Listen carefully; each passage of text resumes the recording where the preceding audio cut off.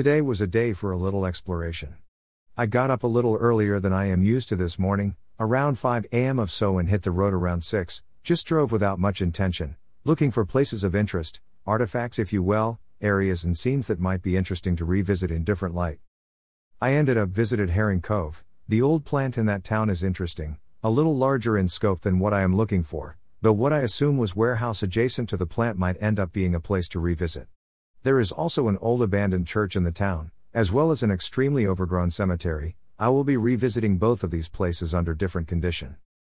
If anyone has any information on the church, I would love to get inside if possible, though it looks as if access through the front is out of the question. I hit Indian Cove on the return, and was glad I did. I didn't really hope to discover a possible keeper piece today, but I am very happy with the photos I took of an old stage in the community. I may return a little later under different lighting, would love to see early light streaming through the cracks in this place. Greater than an Old Bones photo. Greater than stages are saltwater cathedrals. #photography #Newfoundlander softictic #Newfoundland #Newfoundland photographer #Newfoundlandic. Greater than courtroom, alt, Jacob Yoffe. Was also somewhat fascinated by the light bulb in this place. After a quick lunch today, I debated doing a small hike to Spiller's Cove but changed my mind. I was getting pressed on time, shops close in Twillingate at 5 on Sunday, and I needed some supper fixins lol. I instead did a little more exploration around town.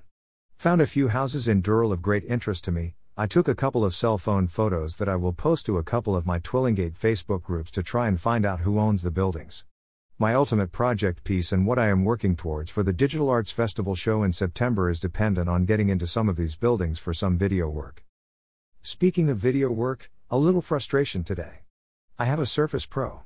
I bought it for mobility and I knew it would be just fine for photo editing. It's also fine for basic video editing. However, it cannot handle heavy video processing, for example, video stabilization. I am running Resolve for my video edits as well as Adobe Premiere Rush, and again, for most things, no issue, but it's still a letdown to not be able to process some footage in order to make it usable. I am hopeful that once my calendars arrive and sales ramp of those, I will be able to address that issue. If not, I just need to rethink some of my footage idea, shoot more tripod work and work on being more steady lol.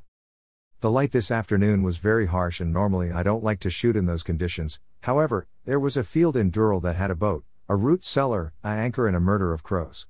How could I resist?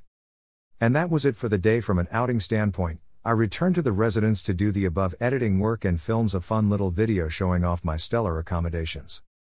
Greater than an Old Bones photo. Greater than residency begins. #Newfoundlandic #Newfoundland photographer #Newfoundland #Newfoundlander softictic. Greater than original sound, Corey R. Babstock.